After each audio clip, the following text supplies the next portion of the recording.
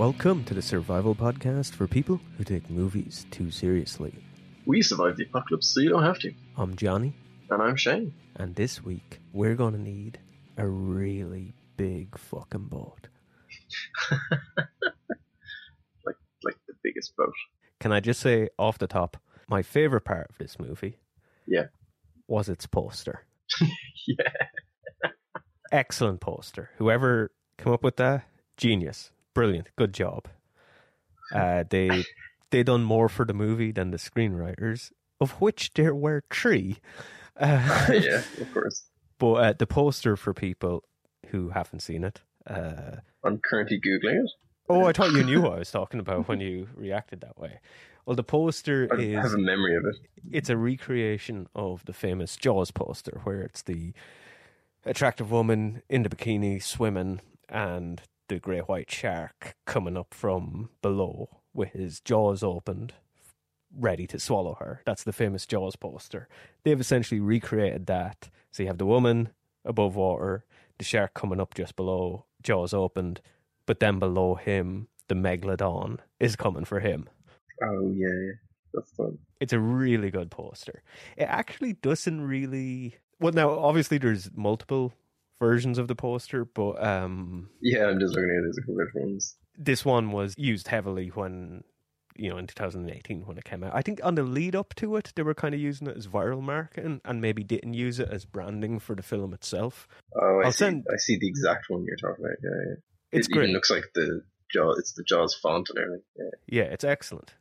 Yeah, like they might not have actually used it for the theatrical release, but for when the trailer was released and the viral marketing, they might have used it. There might have been copyright issues that prevented them from branding the film with it. But I found one where it's the dog paddling. Right. It's pretty funny. So what an amazing movie, Johnny. Great movie. Absolutely loves this one. So we're doing The Meg from 2018, the Jason Statham movie. Yeah. That it was a pretty big deal when it did come out. Yeah. Instantly forgettable, I feel. I would have never seen it, only for some reason, a couple of months ago I was talking to you on Discord and you just randomly said, oh yeah, I watched The Meg the other night. Yeah. And I was just like, what? Like, I done a real, what? Sort of double take. Because it's like, why would Shane just randomly decide to watch The Meg? It's a film you might watch if we were going to do an episode on it, but we'd never even discussed it. Yeah. It was, when you sit down at night and you go, I just want to watch a real dumb 90-minute movie. And I had a quick look through, I can't even tell you whether it was Netflix or Amazon Prime, but I looked through like whatever my search was. I clicked the dumb category. Yeah, whatever my search word was, it was like in the list, and I went, yeah, I've never seen that, and I always wanted to see it, because it's about a prehistoric gigantic shark attacking people. So, I watched it. And then thought, we never did an episode on that.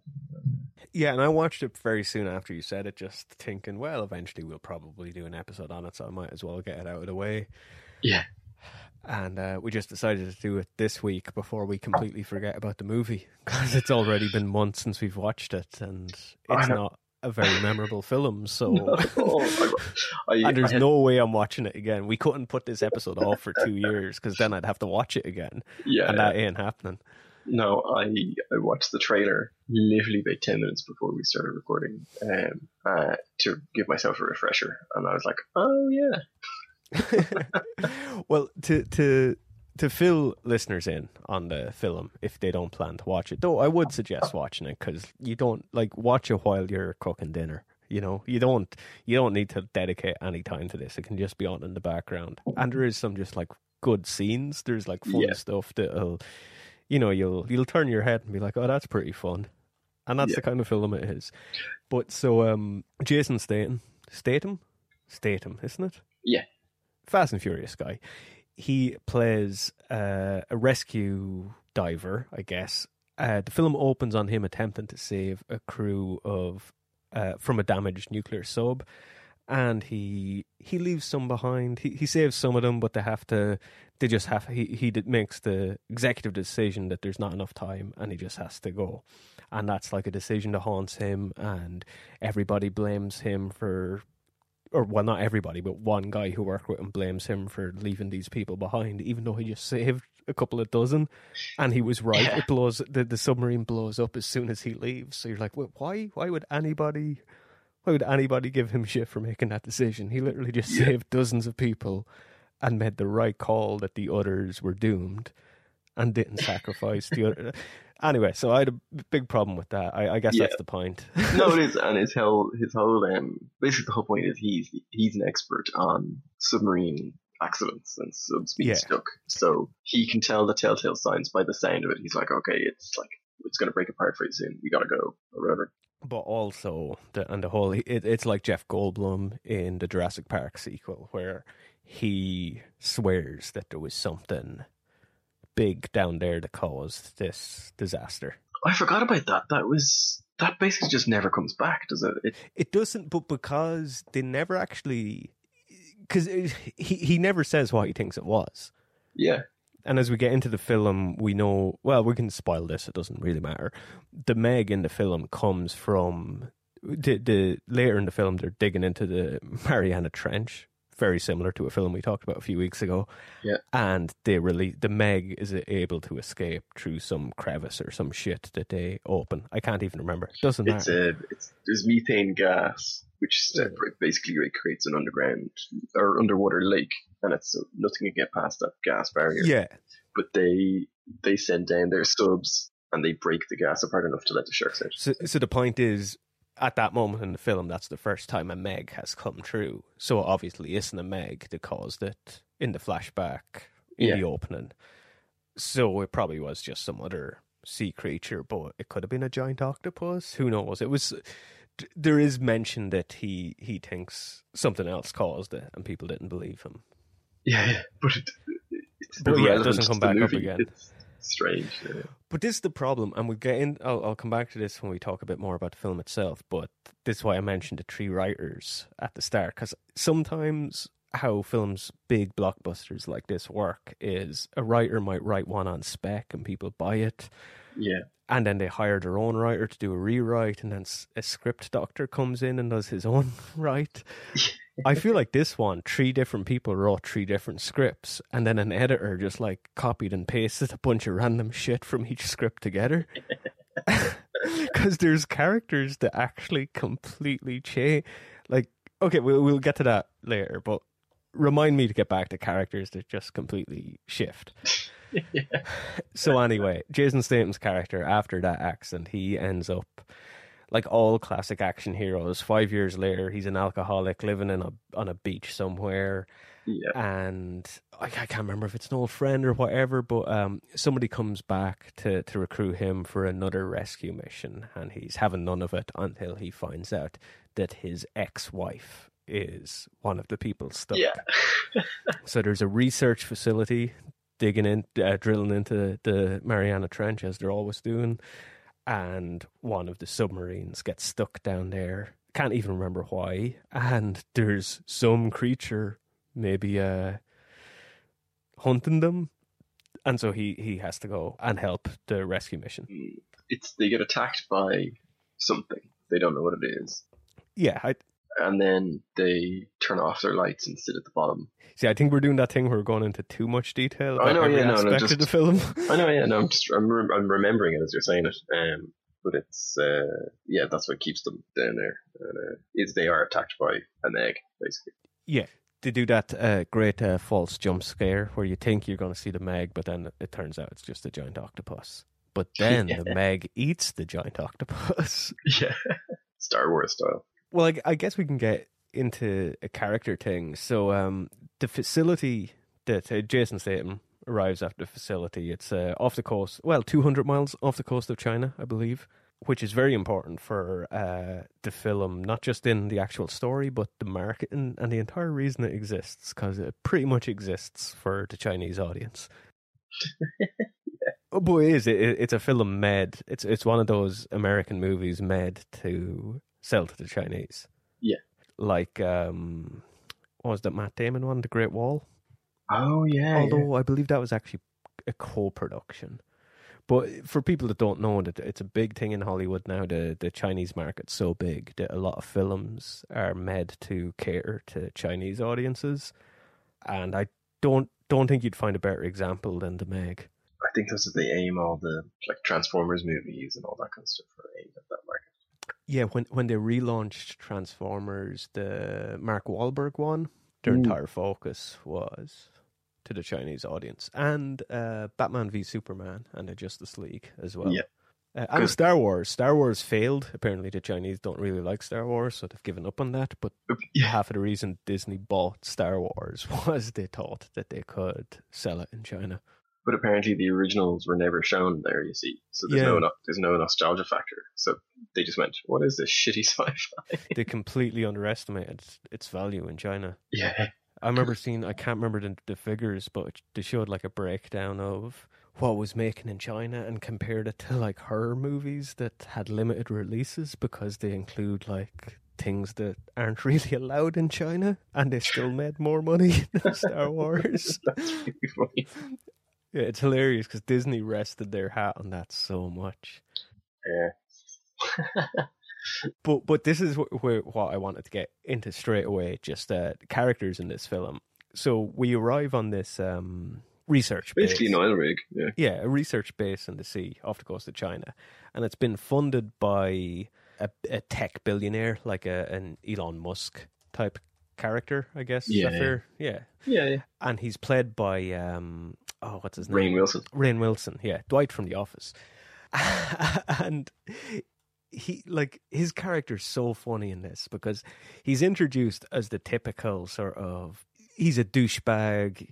He like, they introduce him when he's introduced to the daughter of the guy on the base and all this, and he tries to speak Chinese, and they don't do that stupid movie cliche where he says something completely ridiculous, like it's nice to meet your skull or something like that.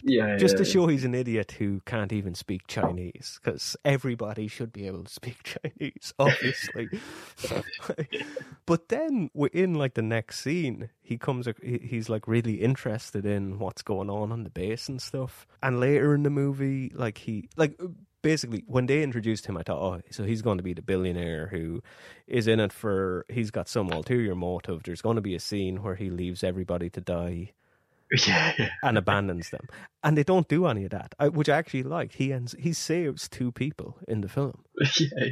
But then there's also a scene where, so skipping way ahead, there's a scene later in the film where Ruby Rose, the Australian actress model, she's in the film. She plays that really typical Michael Bay type of character where she's like, graduated top of her class in Harvard, was a pilot. She's her dad was a mechanic, so she can fix every car for some reason. She's that character. And like, there's a scene where like she's drowning and Rainn Wilson's character saves her. And I timed it. I had to go back. This is the only thing I rewatched from the film. Oh, really? 6 minutes later in the film, they're escaping from the Meg on a boat. And I can't remember the line he says, but she turns to another character and she's like, do you think if we just threw him overboard, it'd slow the Meg down? Oh, yeah. And you're like, he jumped in the water and saved your life 6 minutes ago. And that's where I'm like, that is 2 different writers. They're writing a different character. Yeah, and it's so bad. Like, he's being a douchebag in like he's a douchebag. Stuff he's saying, and like his whole thing is and then later in the film he does something that's kind of bad. But yeah, that's the problem. Like, he's kind of just silly. He's like an excited child with too much money who funded this expedition, pumped $1.3 billion into it apparently, without knowing what they were looking for. Because he just figured he'd find something. Yeah, which I can understand. If you had that much money, why wouldn't you? But yeah, and so he's just kind of like a silly child who's playing by doing this. And yeah, that makes him come across douchey. But when you actually see him under like pressure in the film, he's a good guy. He saves people's lives in the film. He's the one that comes up with the plan later in the film that to actually blow it up. Yeah. But the characters don't react that way at all. They react like he's the cliched villain from 90s disaster movies. Yeah. I just found that really funny. Yeah, you kind of change his character if you don't. No, sorry, I skipped way ahead there. I just No, wanted no, to no. point out that was...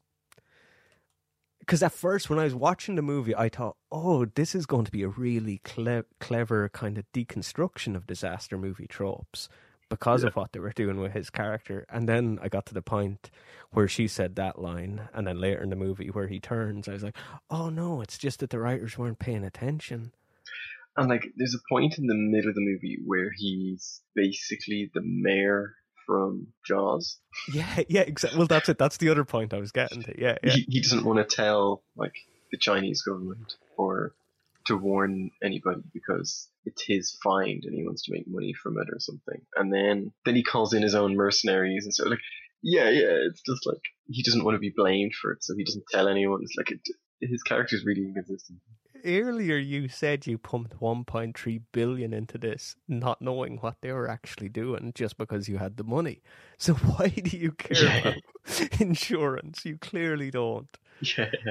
It goes again. It's so stupid. But that's what annoyed me, that they were actually, I thought they were setting up a very clever kind of spin on that trope, but it was just that they didn't know what they were doing. Yeah. But like there's loads of things that happen like that just lead to nothing. Like there's setups that don't go anywhere. Like I suppose it is the start is so they go out of there. So like the concept is like there's this team are trapped in and they only have so much air and so much time before they will be dead if we don't rescue them in time. And so what do the guys do is they get in a helicopter and fly to go find Jason Statham, then spend however long trying to convince him to come, then fly him back, and then he agrees to do it, and then he decides to go rescue them. But, like, in that time, they could have just rescued them. They even wait to tell him his ex-wife is at the bottom. They have like the back and forward first. Like, it wasn't your fault. Yeah. And then it's like, well, your wife's there. And as soon as he said your ex-wife is at the bottom of the ocean, then he's on board. Like, well, you should have just shown up. You should have, like, if that was me, that'd have been the first thing I would have said. I wouldn't have even shown up. I would have just like sent him a text. Because I'm like, this will save a lot of time. I'll just take it. Hey, your wife's stuck at the bottom of the ocean. You're the only man that can save her. I was waiting for his, like, the 80s movie reaction is him. He should have turned around and went, let the bitch drown, or something. And then be like, but we'll pay you $2 million. He's like, I'm in. You know what I mean? Like, that would have been the...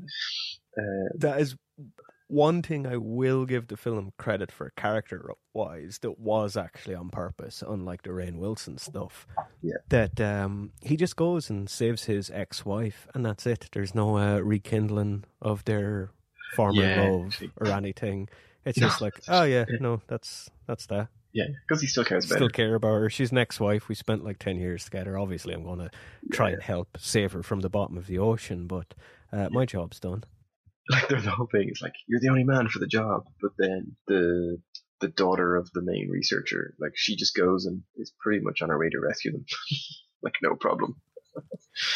And then there's this whole thing where Jason Statham's character, can't remember his name, and he Jonas Taylor. Oh yeah, Jonas, and he. It's a great name. That's the only name I remember. I was going to say Shaw, but that's his name from Fast and Furious. And he does this whole thing where like he goes down too fast, and it's basically like giving himself the bends, and it's just like, but he just gets through it by being well hard. Because he's so hard, because he's Jason Statham. And but it's kind of done in a way as if like this is something he has an ability to do. Like his body can take this, and then it's just never used again. So it's like as soon as that happened, I was like, okay, so there's gonna be a scene where like the shark he's in another submarine, and the shark drags him too far down too quickly, and everyone is passed out, but he's the only one who can survive, who can be awake, and he manages to fire an engine or something, and get away. It's from the 5 years of alcohol abuse. Yeah, like I thought there's going to be a moment where this will come back and it would be of his benefit that he can do this. But no, it was just to try and make us seem that he's well-armed. Yeah. Now, this might come across as rather, like, maybe insulting, I don't know. But, so the Chinese lady who is the sort of, we'll just call her the second Jason Statham. Yeah. Do you, she's obviously a popular Chinese actress. Yeah, I assume so. And, it's a film very much aimed for the Chinese audience, so they're going to cast a known Chinese actress. Did you get the impression that she probably doesn't speak English and just learned it phonetically? Oh, yeah, I didn't even think of that. Maybe, yeah. I really got that. Like, she seemed like there was zero emotion in any line she delivered. It sounded like it was somebody delivering lines that they just didn't understand. That was just like, okay, yeah, this is what I'm meant to say. This is how I pronounce these words. Or maybe she does speak English, but she's definitely not... I don't even know what I'm trying to say. It just... There was no... Did she learn English for this movie? Yeah. And, like, she's probably a great actress in Chinese movies, but I just thought there was, like, absolutely zero emotion in anything she said. Yeah. And it's not like she was acting alongside Marlon Brando, No. But, not to give Jason Statham shit. I actually think he's a very good actor for specific things, but he is very good. Yeah. I think it's one of those things that happens a lot in movies when there's an actor who's like, English isn't their first language. They learn their lines. It just because they've learned it so much, it just becomes wooden. There's no room for like putting kind of natural or kind of naturalness into it at all. It just becomes, I have learned my line. This is the line. I will deliver it now. Yeah. Now, a lot of it could be on just the director too. I don't want to give her a hard time for it. Actually, speaking of which, do you know who this was directed by? No. Okay, so don't look it up, but it's a guy called John Turteltaub. I'm not sure how to pronounce his name. I always thought it was John Turtlehub, but it's Turteltaub. Does that name ring a bell? No. It's funny because I was watching it and I saw directed by John Turteltaub, and I was like, oh, I know him well. And I was like, wait, what do I know him for? And I had a visual of seeing his name on so many movies. And I looked him up on IMDb, and he directed Three Little Ninjas, Cool Runnings, While You Were Sleeping, Phenomenon, Instinct, Disney's The Kid, National Treasure, not great movies. And I was like, wait, I definitely don't recognize him from fucking Three Ninjas and Cool Runnings. And then I realized Jericho. He was like one of the showrunners for Jericho. He was at the end of every episode, he was the first credit. Okay. And so that's where I recognized his name. That's really funny. Yeah, just thought that was worth mentioning. Not to shit on the actual films he directed. Some of them are fine. Yeah, Three Ninjas is deadly.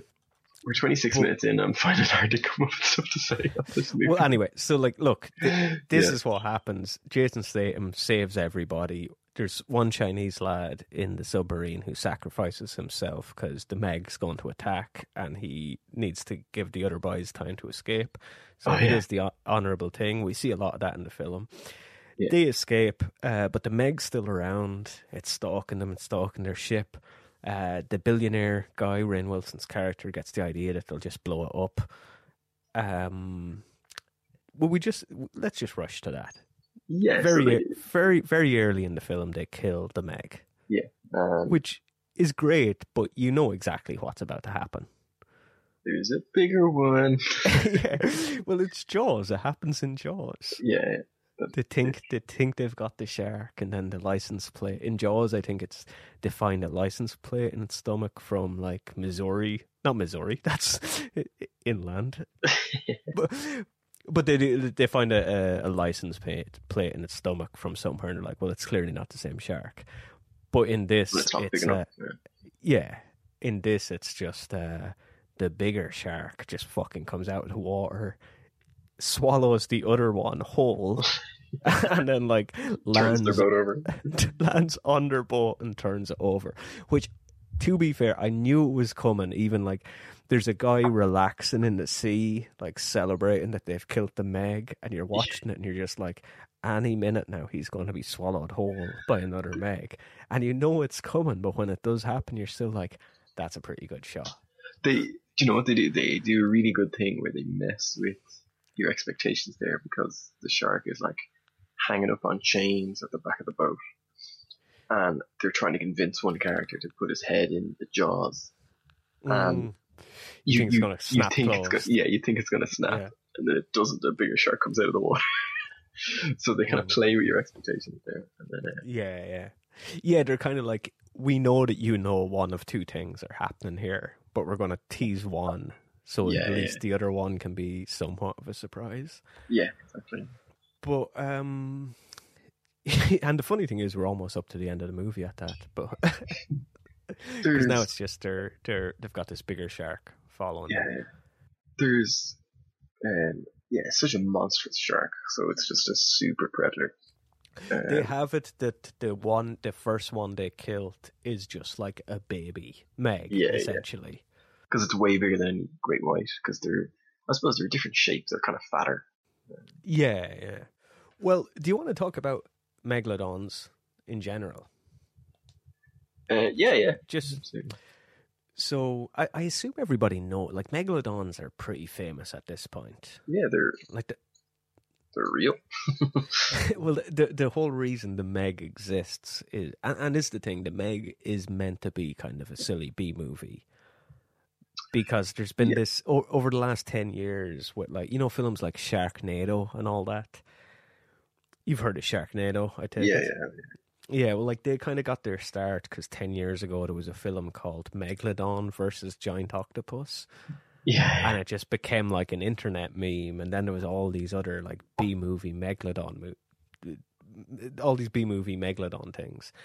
And so obviously these producers wanted to jump on that and make like an actual $200 million Megalodon movie. They essentially made the film for a meme, which I can respect that. They probably done it 8 years too late, though. I think like the silly Megalodon movie meme reached its peak around 2010.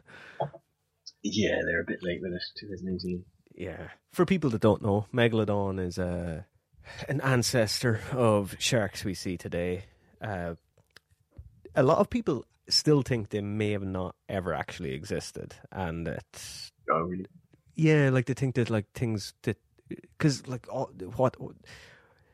anything we haven't found bones. We've only found the teeth. Oh yeah. So a lot of people do think that it's what they've found have just been shark species that still exist, but just like exceptionally big ones. Yeah. Now, looking into it, it seems like they are wrong. It does seem like there is more evidence that suggests that they definitely did exist. Yeah. And not just more so based on evidence they've found on other sea creatures rather than megalodons themselves, but like teeth marks on whales and stuff like that. But yeah, so records indicate that they were that they lived in subtropical to temperate latitudes, like before the formation of Panama. Yeah. So they were cosmopolitan. They had a cosmopolitan distribution, which doesn't mean they like drank lattes and had a wine subscription, but it just means that they were everywhere. Oh, okay. They're all over the planet. Yeah, and I guess like the waters would have been warmer then, so of course they had free reign. But not just in terms of temperature. Apparently, they could live in like any kind of water, as in like swampier or sandier water. Once it was warm and deep enough, they were fine. Wow, that's mad. That there was that was the only condition that really affected them. Yeah, which is kind of cool, because you think about sharks, because I remember when we done the Jaws episode and we done the story the story Jaws was based on, about that great white shark that terrorized the New Jersey shore in like 1909. Oh yeah. And one of the children it killed was in like a fucking lake. It got into. Oh, Remember yeah. that? Yeah, Like yeah. it swam up, and you're like, "What the fuck?" But it turned out it wasn't a great white; it was a bull shark, and they can actually live in Freshwater. freshwater. Yeah. But so it seems like the megalodon would have been like that, where it could just live in any condition. That's crazy. And yeah, hunted a variety of animals. Sea turtles was a big one, and then dolphins and larger whales, and that's where they get actually most of their evidence from, is the fossil remains of other whales and seeing like its teeth marks in it. And that's where, Megalodon, how it gets its name. No, please tell me. There's not a lot to it. It just means big tooth. Oh yeah. I remember reading that. But what's funny looking into it as well, so most interpretations, like the famous ones anyway, when you see a megalodon, like how it's depicted in the film, is just like a really big, like bulkier great white shark. Yeah. And I didn't know this, but most researchers believe that that's not what it looked like at all. Oh, they were probably longer. Yeah, well, not just that, but like as in that they don't share many attributes with the great white, even though the great white is probably its closest descendant. They think it was probably like bulkier and probably had a darker color, and its fins would have been smaller, and it probably had a more crescent-shaped tail, because if you look at every other animal that would be even nearly as close to as big as Megalodon, they all share those attributes because they need it to reduce drag when swimming, which the great white doesn't need, so it never evolved to have that shape. Yeah. But Megalodon would have needed it. So again, they're basing this purely on theory, but they think that if Megalodon was as big as they think it was, it wouldn't have resembled a great white. There's no reason, like from an evolutionary standpoint, there's no reason it would have looked like a great white. Oh yeah. So they think more like, I think, is it a tiger shark or basking shark? I think basking shark is what they think it looked like. But I just found, and when I read that, I was like, oh, that's disappointing. I always just pictured it as a giant great white. But then I was like, but usually when you look into what the difference between a movie animal and how it actually looked, like dinosaurs, they're always the complete opposite. So I should have been fully prepared. But yeah, apparently its mouth was the only thing that probably looked like a great white. Oh yeah, because the way they have to their gums kind of come out a bit when they fight and stuff. I'd say it's like probably closer to like a killer whale in terms of its shape, Yeah. Because great whites are so kind of muscly looking. Now, yeah, and that was it. Like, they think it would have been like a tank. It would have been just like a fucking massive bulk, and probably had like a longer tail but smaller fins just to give it more speed, because it would needed that to fight against the current, because it was so big. Oh yeah, of course, the size, and probably a snubbier nose rather than the pointed nose that you think of sharks. Yeah. I'm looking at an image of what Megalodon probably actually look like. Yeah. Or like the top fin is actually quite small. I see what you mean. Yeah, like it wouldn't stick out of the water the way Jaws does. Yeah, like tiny eyes. Yeah, I get you. Interesting. So not at all like it does in the movie. Yeah, basically. Yeah. And it was actually, like, I'm not going to read it, but there was, like, maybe we'll just post a link to it. But only 2 months ago, there's an article in The Guardian, and only 2 months ago, there was actually a UK research team done a study to try and determine what it would have actually looked like, and it seems to match up to this theory. But they were also able to determine its size, and I think they put it at 46 feet. Wow. Which is pretty fucking crazy. See. So I'm just going to read it quick just to make sure I got that right. Researchers used mathematical methods and comparisons with living relatives to find the overall size of the megalodon. Blah, blah, blah. Hold on. The result suggests a 16-meter megalodon is likely to have had a head of 4.65 meters long, a dorsal fin of 1.62 meters tall, and a tail 3.85 meters long. This is what I like. This means an adult human could stand on the back of the shark and be about the same height as the dorsal fin. Wow. Which is like, just picture riding that shark. That makes it sound like the fin is massive, which is the opposite of what we've just said. No, but that's by comparison. Yeah. That's crazy. Oh, that's so big. Yeah. Jesus, like, so this fin is the height of an average person. That's just yeah. That's just Can you insane. imagine that? Yeah.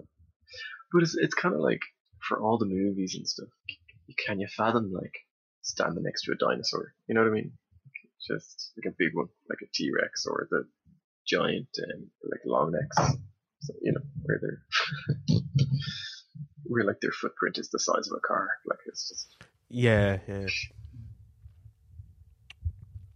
Like what do you do? Like imagine you just happen to be like, you're just on a cruise for some reason. You and your wife are on a cruise, and you just happen to be there when a megalodon just arrives for the first time in 13 million years or whatever. Like, what's your reaction to that? To just see it? It's like you just see it, like it just dives up. You're whale watching, and you see this beautiful whale, and you're all taking pictures, and then out of nowhere, a fucking megalodon just comes up underneath it, breaks its neck in one bite, and drags it down to the bottom of the ocean. Like, what do you do? You're in no immediate danger. No. Well, you probably a little bit of danger. You'd imagine it could knock your ship over. If you're on a cruise, it's probably big enough that you're fine. But you're not going to be thinking that. Still, you're going to be like, "Holy shit!" Yeah, like they're big bastards. It's kind of one of those things. Yeah, I think you just can't fathom it. Like it's just, I never know. It's one of those things that is said, but you don't know is it true. Like the idea that when Native Americans first saw the ships of the Spanish off the coast, they didn't see them because it was something they couldn't comprehend. Like their brain usually just blocked it out or whatever. Yeah. And I don't know how much truth there is to that kind of concept. It's hard to determine whether it's true or not, I guess, isn't it? Especially in a day and age where now, like, we know and see so much, you know. Mm. And especially because movies and special effects. Yeah, we've nothing to compare it to, because even stuff that don't exist in our world, we've created in the imagination. Like, we'll never have that when spaceships show up, because we've seen Independence Day, you know? Yeah, exactly, yeah. As different as they might look, we will still have some sort of an understanding of giant things coming out of the sky. We'll be like, oh, well, they're aliens, you know? Yeah. Whereas the idea of anything traveling overseas was, well, an alien idea to these people. So I can see how they couldn't comprehend it. That's like, you're getting into Lovecraftian sort of Cthulhu territory there, where the human mind couldn't actually comprehend what these things were. Yeah, I suppose. I don't know, like, because I suppose Megalodon it's a dinosaur type creature, you know. It's of prehistoric world, and I've just been into dinosaurs forever since I was a kid, but still just thinking of like actually standing next to one, it's just insane. Yeah, I'd like to even just see one, like a recreation in a museum or that. Yeah, like just to get an idea of the scale. Yeah. Like I'd love to go see like blue whales, like whale watching, because they're just so big. Yeah. Do you know what they think actually, like why the megalodon went extinct? Is it just that the water cooled down too much for them? That was one of the theories, and then like around that point, a lot of aquatic animals went extinct around the same time. And by same time, we mean within like 1 million years of each other. But now, like, current research actually suggests the great white shark is what caused its extinction. Really? Which is crazy, because it's just like, it's the reverse of the poster for the film. Now, not by great whites just hunting adult megalodons, but essentially just the great whites were just too fast Oh and yeah, too fucking cunning and hungry for them to keep up with. So they just they ate all their food essentially. they classed them. Yeah, for the younger megalodons just couldn't keep up with great Oh, yeah. whites, and so over the course of a few million years, that just wiped them out. Wow. Yeah, because Which I just found, great whites are smarter. They're yeah, very smart. but it just like it's crazy, like because you take like great white. I read this. Damn it! What was it I saw the other day? Completely unrelated to this episode. I saw a tweet. I think it was like a Neil deGrasse Tyson tweet or something, and it was just like mentioning it was like a planet, not in our solar system, but a planet, a discovered planet, and it just mentioned that great white sharks have existed on Earth longer than that planet exists has existed in space. Like, that's how long they've been around. It might not have been that, but it was something like that. It was just something like that, just like fucked with my brain, where it's just like that's how long great whites have been around. Yeah, because they're really thriving. ancient. Yeah. They're like 650 million years old or something. Yeah, It's crazy. And they still don't know how long they live either. Like, we know so little about them. Yeah, the longest, I think, isn't it the longest on record? The oldest great white on record is also the biggest great white on record. Yeah, because they just keep growing.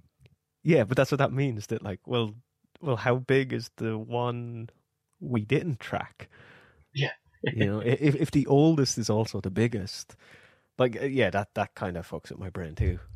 Well, that was one of the theories with megalodons for years, was that they were just very old great whites before they decided they were separate species as well. Yeah, that's the cool legend sort of surrounding them. That yeah, they're just a really big great white, but it seems like they're a different breed entirely. Yeah. Man, sharks are cool though. Yeah. Great whites are terrifying. They're just so terrifying. There's something about smart. Them. Yeah, their mouths, but just the way they look so fucking. Well, they just look aggressive, I guess. A lot of it is just Jaws, though, right? If Jaws never existed, would we think they were as scary looking? Probably not. I think those sharp teeth, I'd be pretty scared either way. Like, to be honest, most sea creatures are pretty fucking terrifying, right? Oh, they are, yeah. Unless you're talking about sea lions and shit, even though they're extremely dangerous, but they at least look kind of cute. I think the ocean is just horrifying. Yeah, no, I'm with you there. Yeah, it's scarier than space. I think we were talking about this on Discord after we done the underwater episode. Tony brought it up where I think he kind of mentioned like that the only thing that really like scared him is being underwater and having no escape. That's the only thing that he really saw as being like a truly just horrifying idea. And I'm inclined to agree. Like, I'll take I'll take a chance with almost anything, but like being underwater for a long period of time, that just terrifies me because there's so much unknown down there. I'd rather die in space than die underwater, I think. Like, as in, like, you said, like, if I had a choice between living in a space station for a month or living in a fucking research facility at the Mariana Trench, I'm choosing the space station. Nope, I wouldn't even need to consider it. Yeah, no, you're right, yeah. No, I agree with you on that. I think that's why I find underwater so terrifying.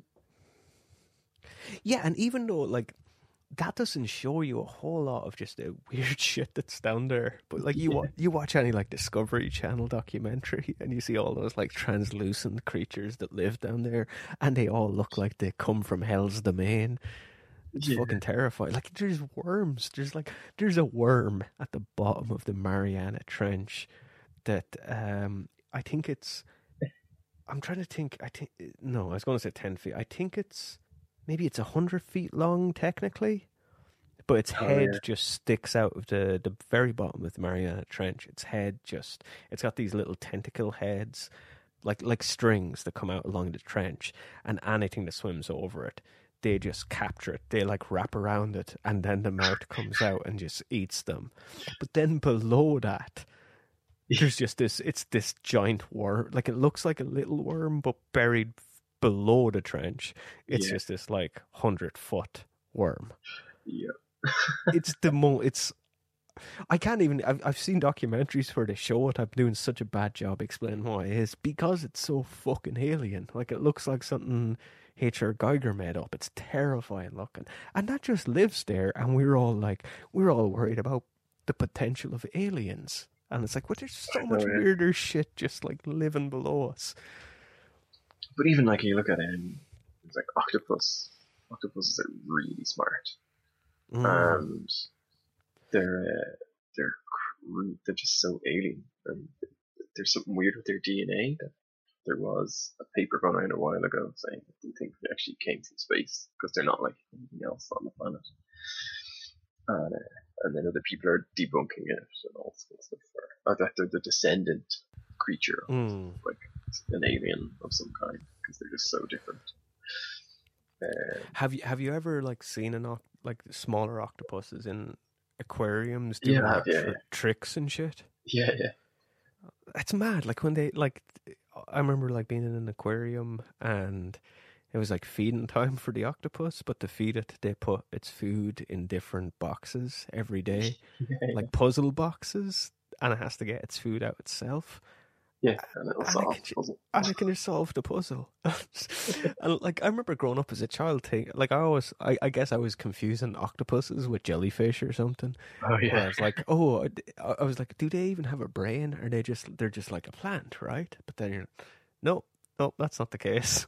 It is an incredibly intelligent creature that can solve puzzles, and like get angry when they can't as well. That's another thing. Like wait, no, octopuses don't shoot out ink, do they? No, I think maybe it's just some squid. do. Yeah. Or maybe yeah. I can just remember like reading an example of octopuses showing like evidence that they show emotion when they can't solve a puzzle. They get angry. I guess maybe they just break the fucking puzzle. They gave up on trying to solve it and they just break the box instead.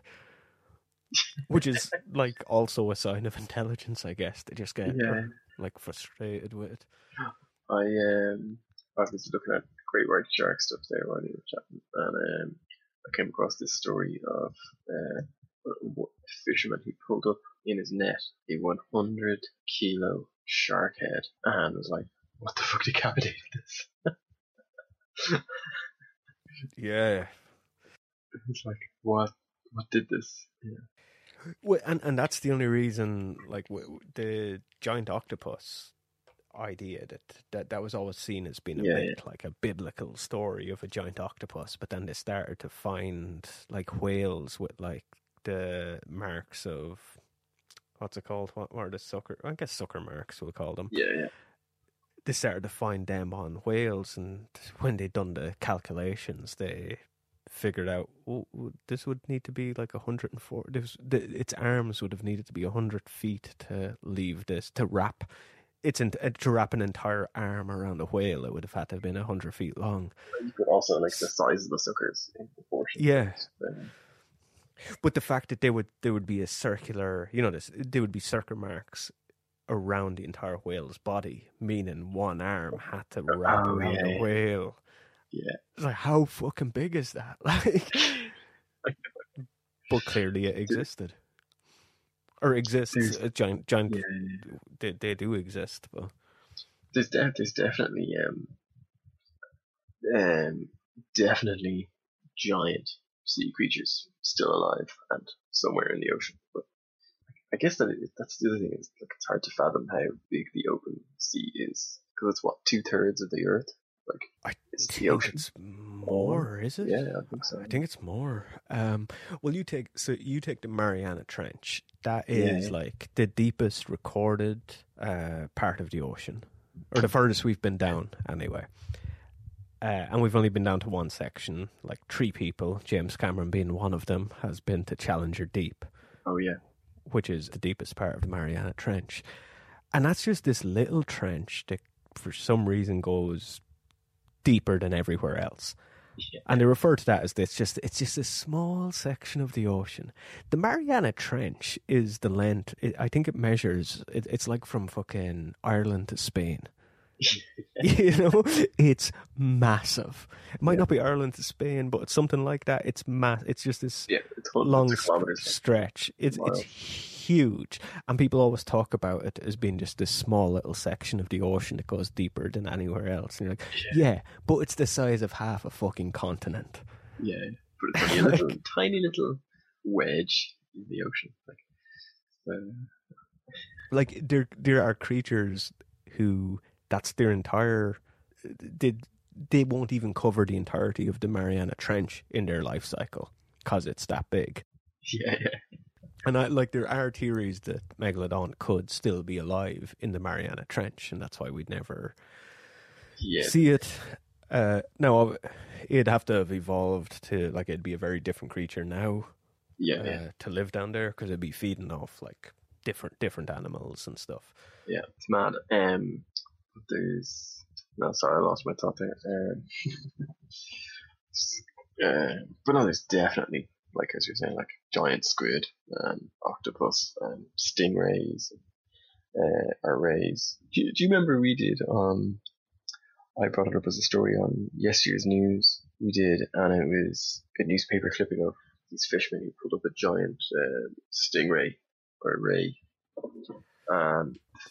Maybe. The picture basically looked photoshopped, but it was just the lighting because of how it was shot, and it was a big giant wet thing, and everything else around it was dry, so it looked fake. It didn't look like it was real. But all the reports were that it was definitely real. All this kind of stuff.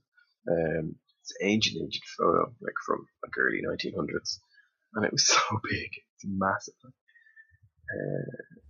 Yeah, I don't actually recall that story, but which is weird. Manta ray, giant oceanic manta ray. Well, okay. So do you think there is a chance it could still exist then? Is it something we might have to face? It seems very unlikely. but I think there are definitely great whites out there, way bigger than anything we've found. Yeah, way bigger. That I do. Yeah, that I agree with. That are much older. Right. So you don't think there's any chance it still exists? I'd say 1% chance. Okay, yeah, maybe that's generous. I don't really know. It seems like it could. I don't want to definitely say no. Yeah. It seems like it couldn't, that, or if it did, if it was swimming around anywhere above, above the Mariana Trench, I guess, we would know about it by now. I mean, we've got fucking, cameras all over the ocean. Yeah. We've missed a lot. We were constantly discovering new species, but I think we'd notice the Megalodon if he was still alive. But there have been sightings that I find very curious. Have you ever seen any of the Google images of the sightings on Google Image? Google Maps? Oh, okay. Sorry, I said Google Image. Sorry, I meant Google Maps. A few people reckon they've found evidence of Megalodon on Google Maps. Even if you Google... I'm looking here now. Oh, wow. You probably see the one. It's pretty... it looks like it's photoshopped, but apparently it is on... Yeah. It is a genuine Google Map image. I'm assuming now we're looking at the same one. A few of them, yeah. Well, that first one where it's just a really blurry shadow. Yeah, and it's got the red circles around it. Yeah. We'll post links on our Twitter and on Discord of these. But that also could be, that could just be a whale shark. They're pretty big too. They're... Yeah. It could be anything. But there is historically, there's some good ones too. Have you ever seen... Now, don't Google it, because I'll send you on the picture of it. But have you ever heard of the Cape Town sighting? No. There's a very famous photo from World War II. Yeah. Off the coast of Africa. I think it actually comes from the Germans. It's a German photograph of just their submarines. It's just a picture. I think it's 2 submarines, and there's a fin of a shark in the background. And it's one of those things where nobody realized People just thought, oh, just happens to be a shark in the background, and then eventually somebody like done the maths. They realized that the distance from the fin to the tail, comparing it to the submarine, would make it like 40 feet. Therefore, the head to the fin must be around 20, and it clearly wasn't a normal shark. Yeah, they reckoned it. I'll send you a picture of it. Okay, yeah. Hold on a second. I'm just going to send it in the chat here. It's pretty fucking massive. Like, wait till you see this. Yeah.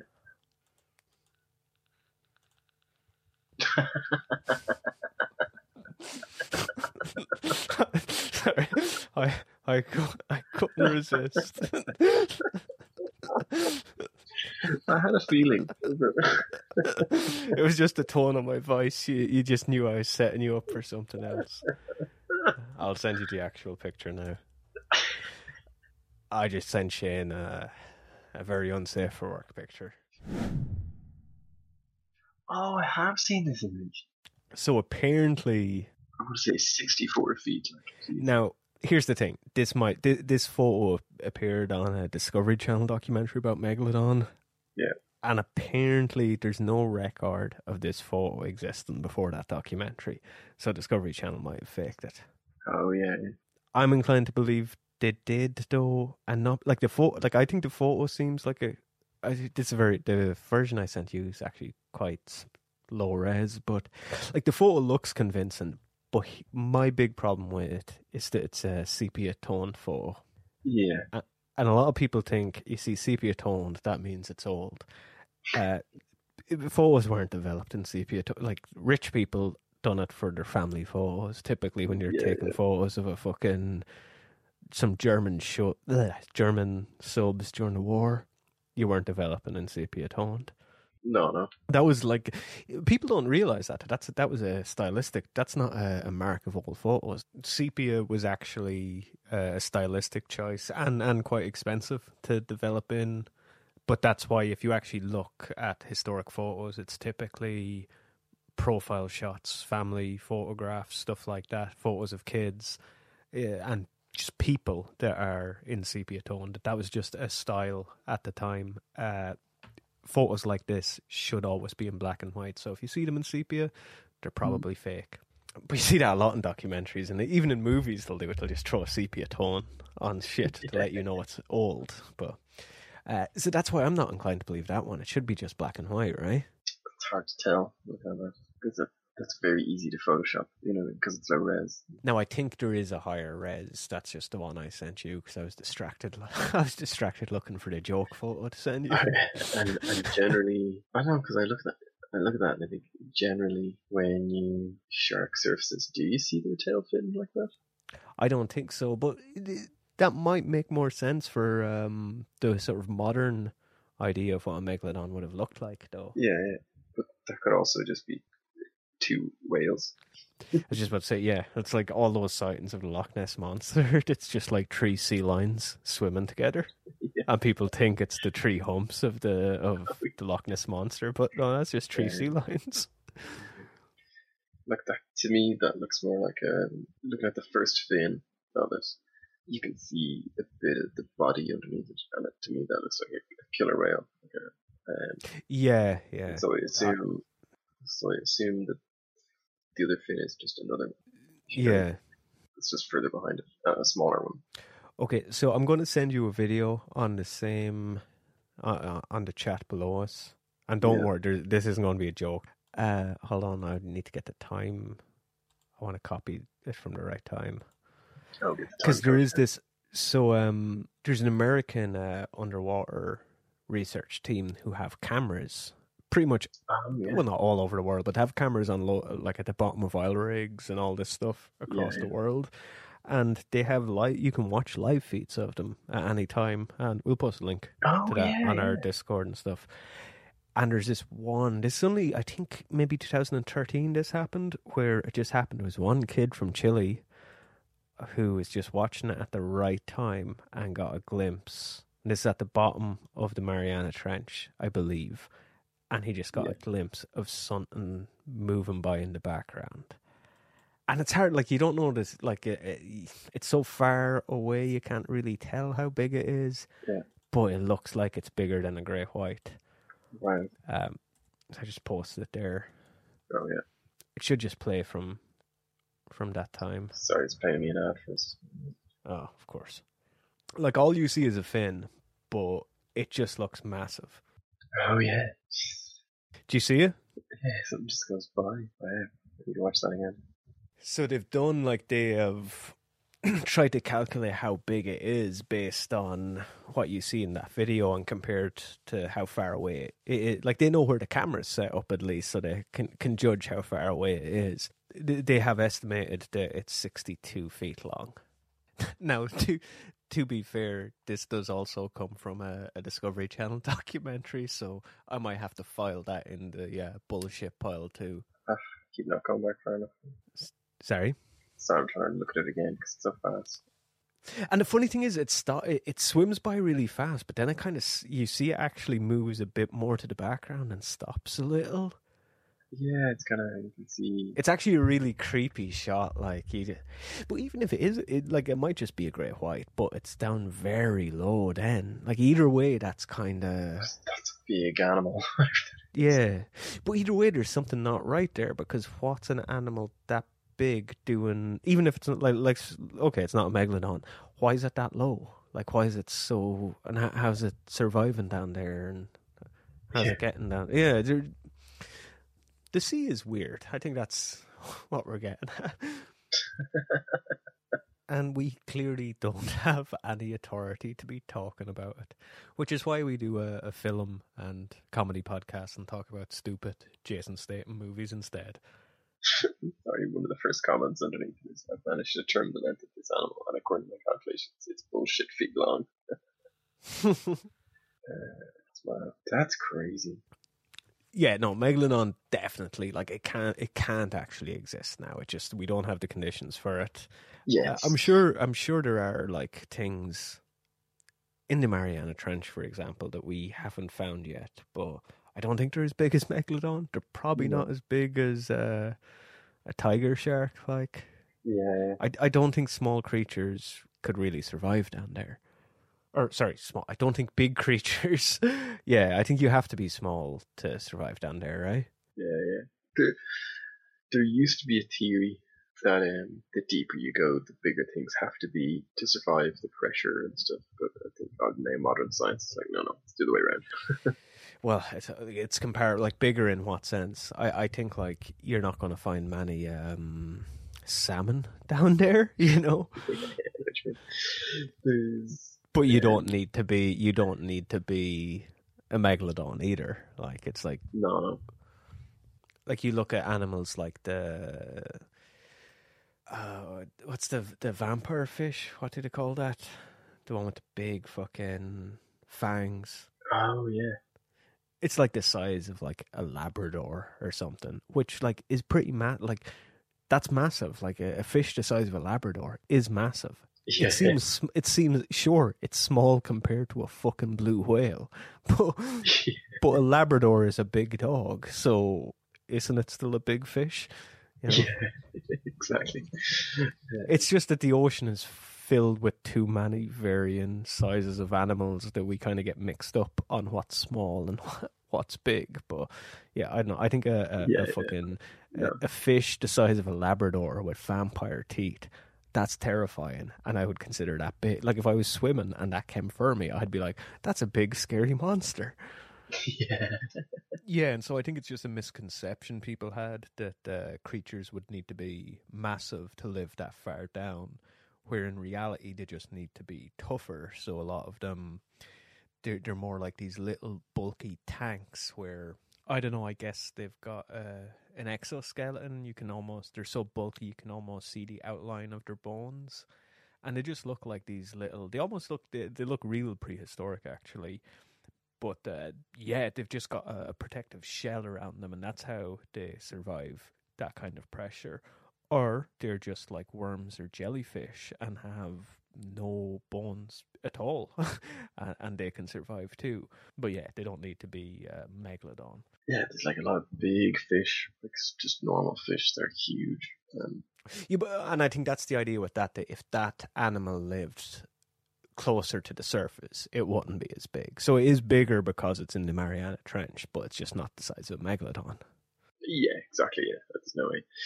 Like, there's so much about the ocean that we just don't know, and there's so much of it we haven't explored. And yeah, it's just there's too many variables. It's just insane.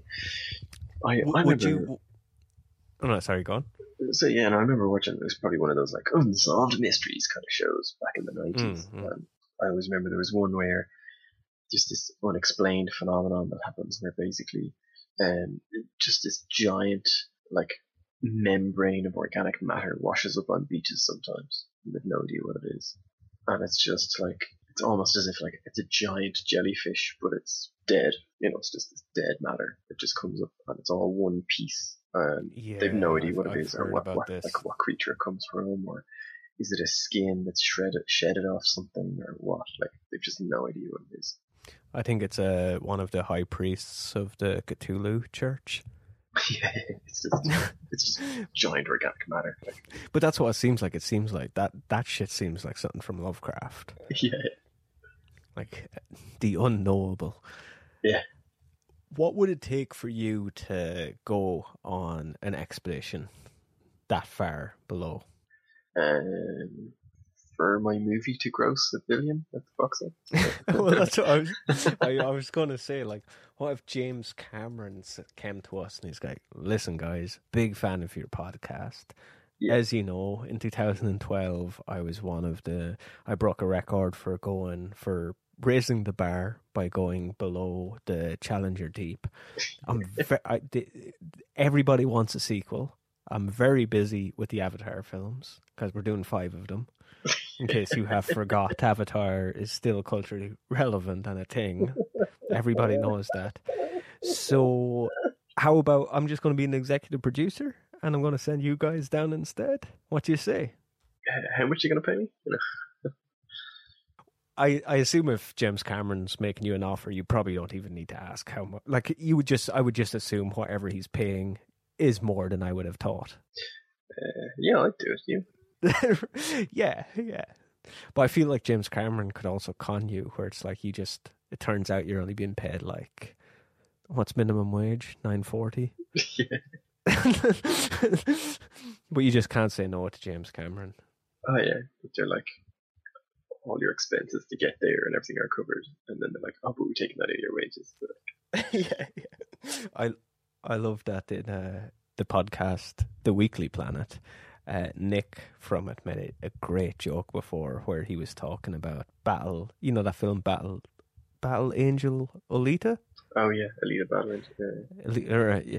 But you know the way she has the weird eyes in it because she's a cyborg. He made a great joke where he was just assuming that the reason the eyes were so weird is because James Cameron produced it, and nobody. He's surrounded by so many yes men that nobody's looked him in the eye since 1998. So this is just what he remembers eyes looking like.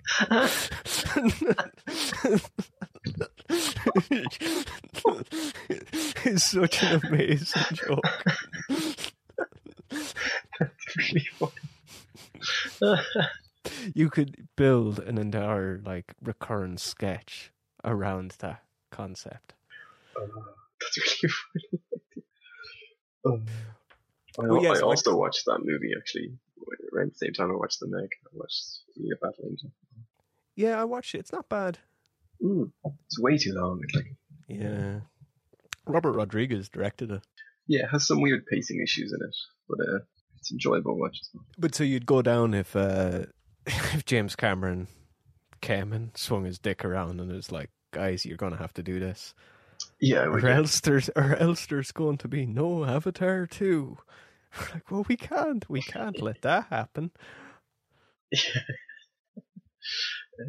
Yeah, I agree.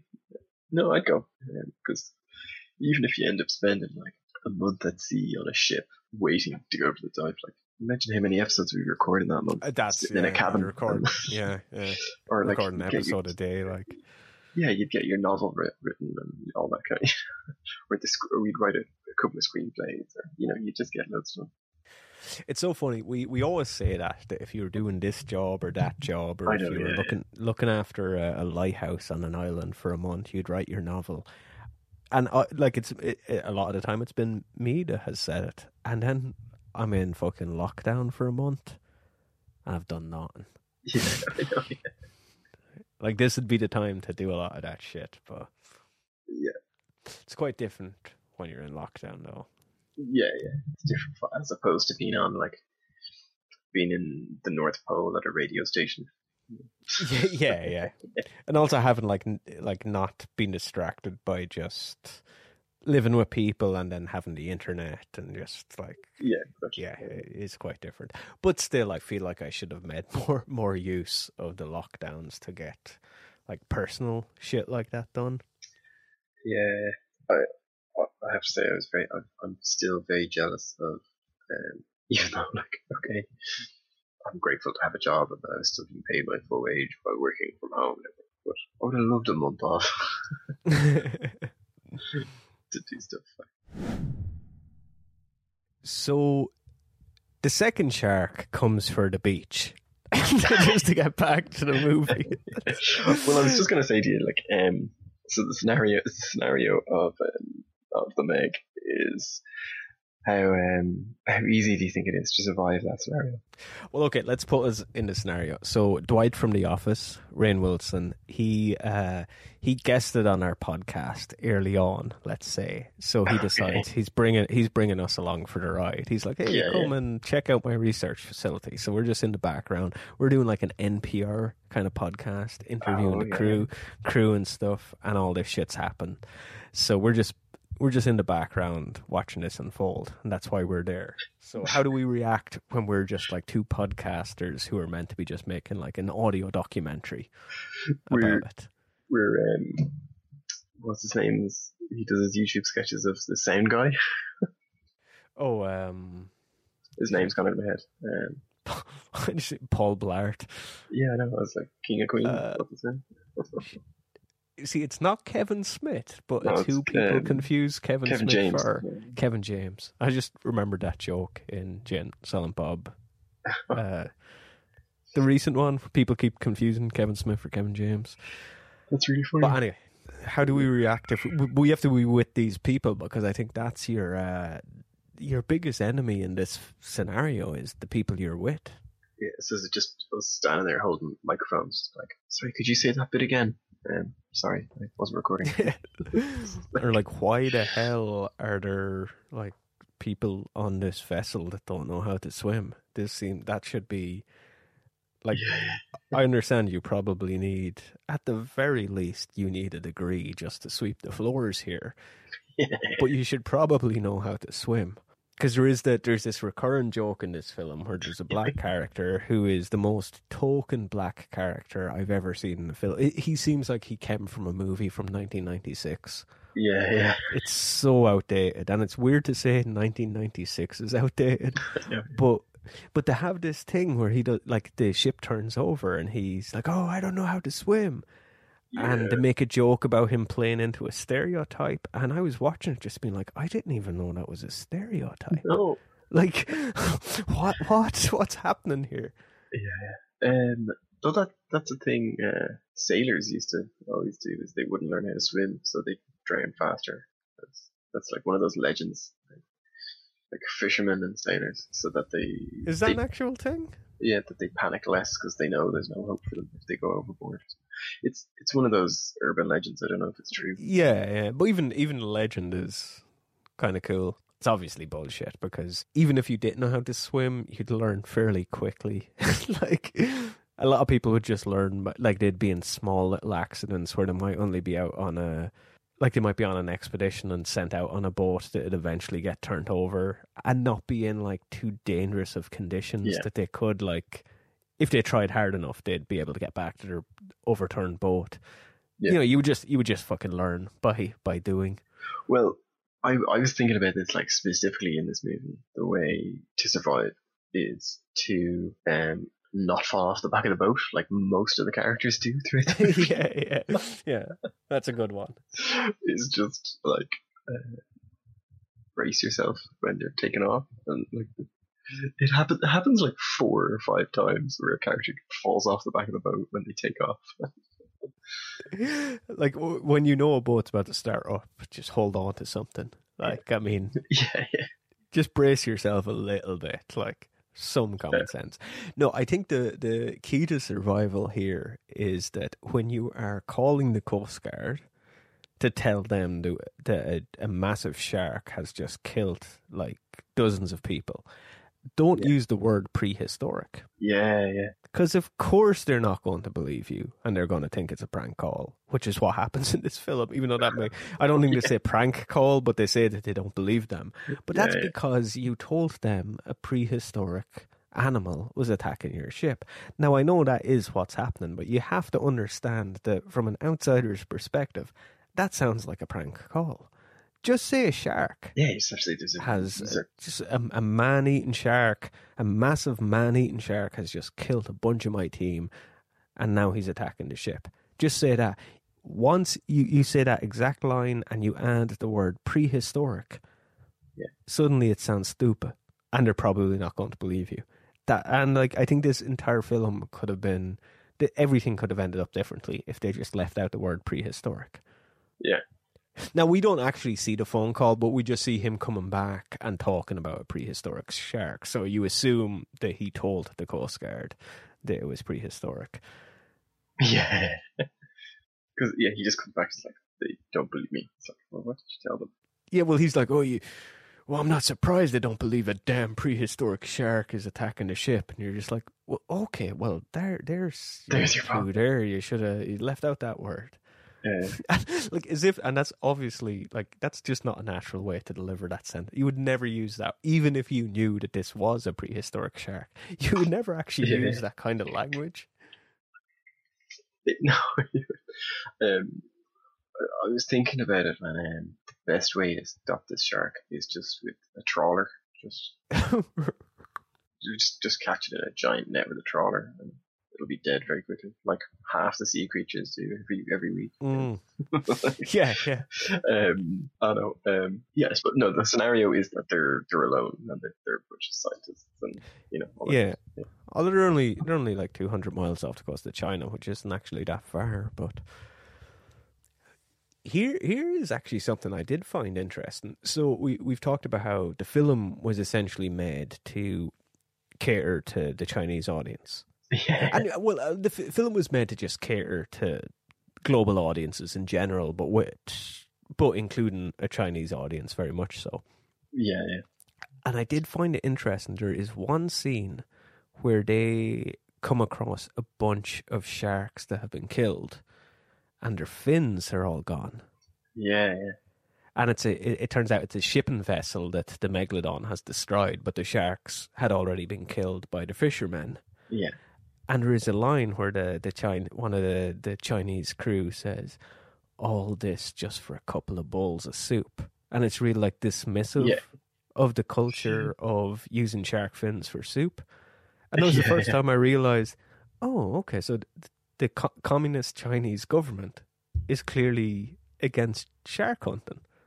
Because that line would have never been included in the film if they supported it. Oh yeah, okay, yeah, that's a good point. I just found that interesting because I would have assumed that the government was probably okay with that, because I thought maybe they profited from it, but clearly not. Clearly that's something the Chinese government is very much against. If that line made it into the film, yeah, because then they're saying that they're trying to show that it's a bad thing.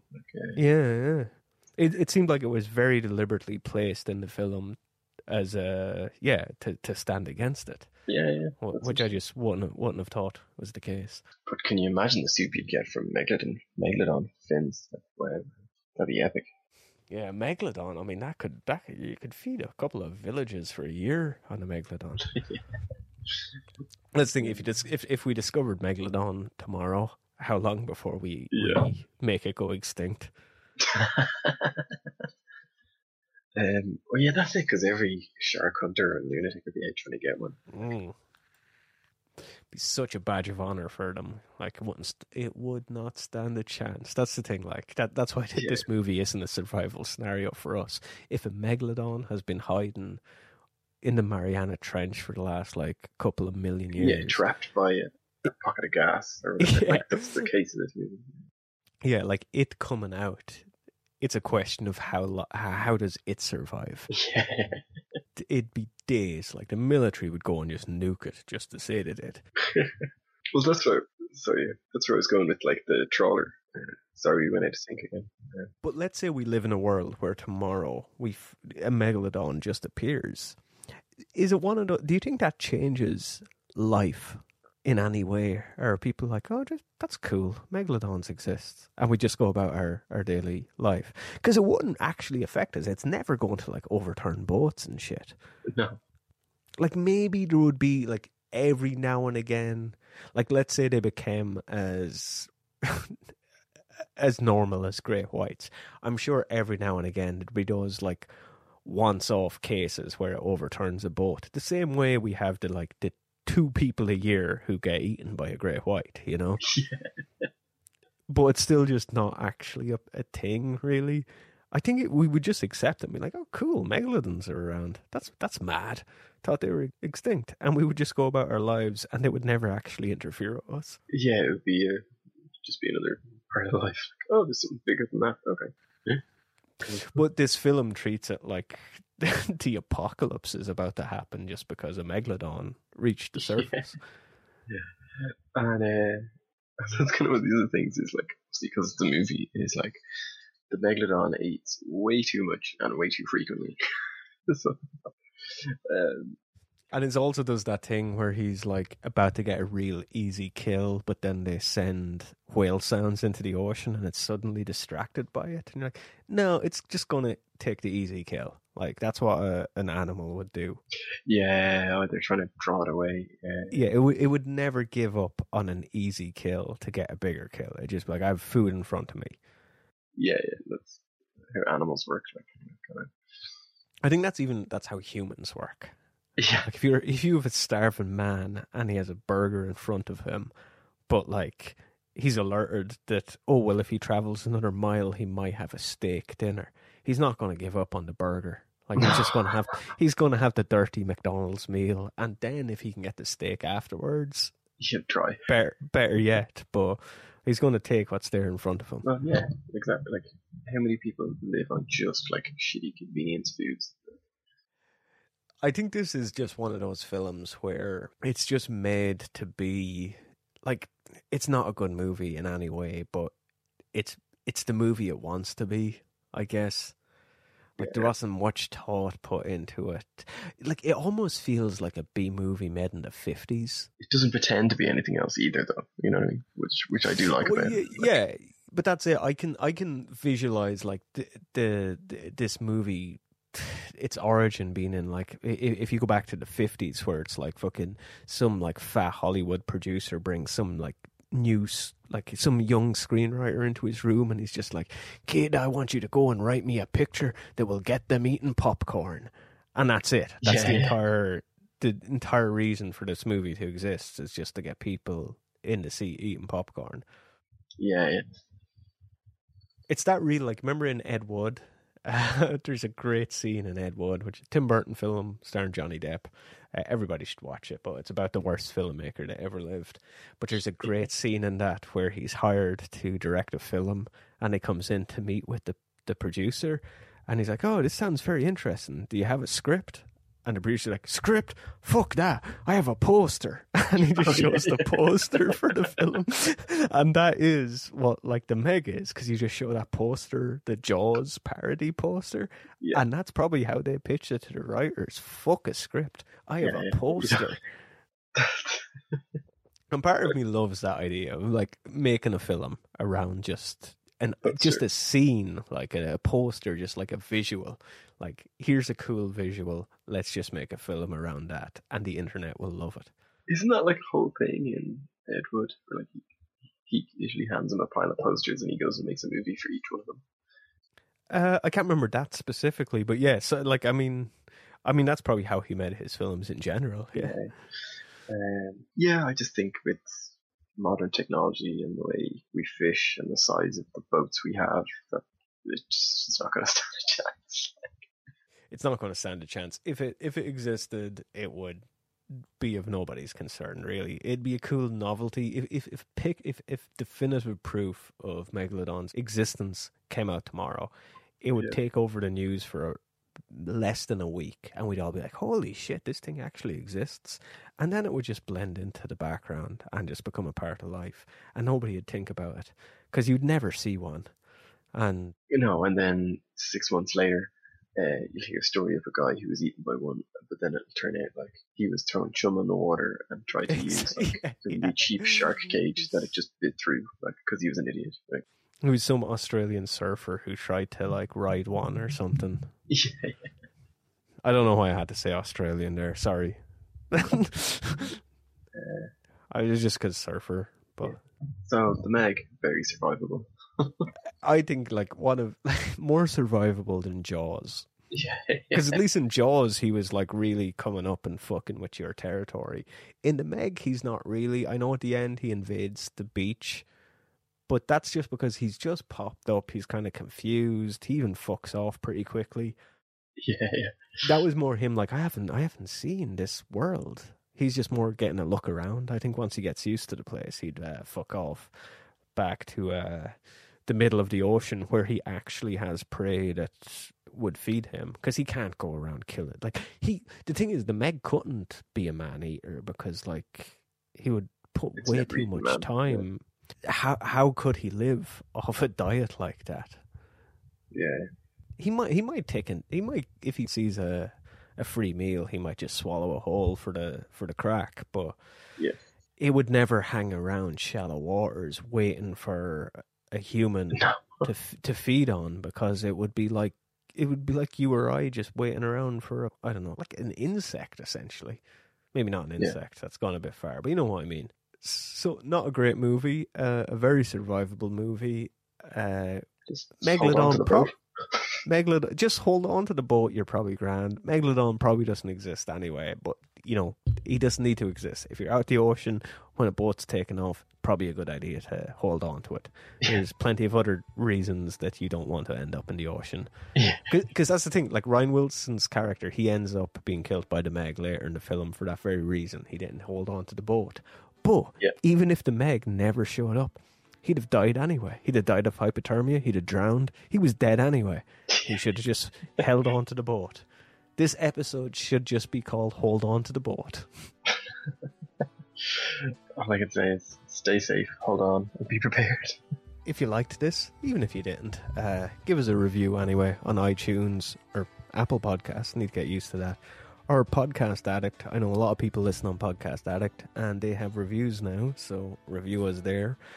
Otherwise, you can just like us on Facebook, follow us on Twitter, come to our Discord, have a chat with us, let us know how you would take on the Meg, and all those links will be in the description. And yeah, that's it. Until next time, have a nice apocalypse.